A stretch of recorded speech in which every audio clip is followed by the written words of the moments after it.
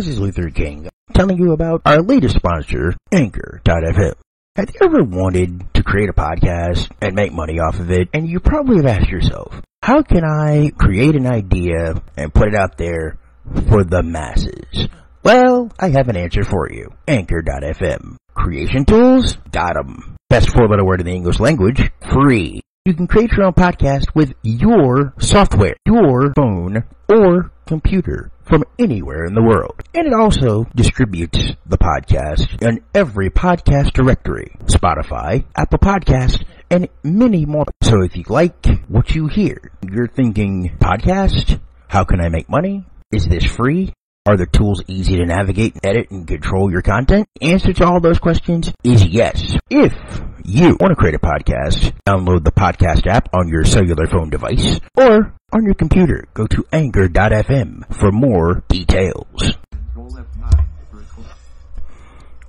Welcome to your Panthers Sports Network post-game blog for the doubleheader sweep on Tuesday, January 21st, 2020.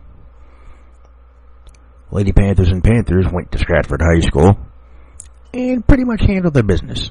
The ladies did especially, having at one point a 50-point lead at one point and winning the game rather comfortably by 49.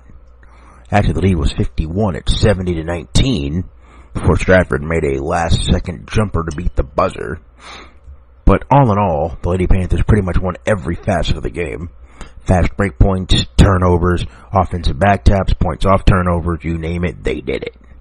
And they won the game 70-21, which puts them now at 18-4, and most importantly, keeps them within an arm's length and striking distance for the number 1 seed on the ladies' side of the District 10 AA bracket. Currently, they're sitting a half game behind East as the number 2 seed. Which means in the district, they are 5-1 in district competition. No, 6-1, my bad. Meanwhile, the Panthers, on the other hand, on the boys' side of the ledger, they picked up their 14th win, but it was not easy. They had a couple of double-digit leads, but just could not stretch the lead out to put the Spartans away. They got the lead out to as big as 14 at one point, but too many missed foul shots, a couple of unforced errors, and then a couple of steals off of full court pressure from the third quarter into the fourth quarter allowed Stratford to get back into the basketball game and pulled within a 58-54 final. But the Panthers did just enough and made just enough foul shots, the last 5 to be exact, to win the game by a 63-54 final, which puts the Panthers now with a record of 14 wins and 5 defeats.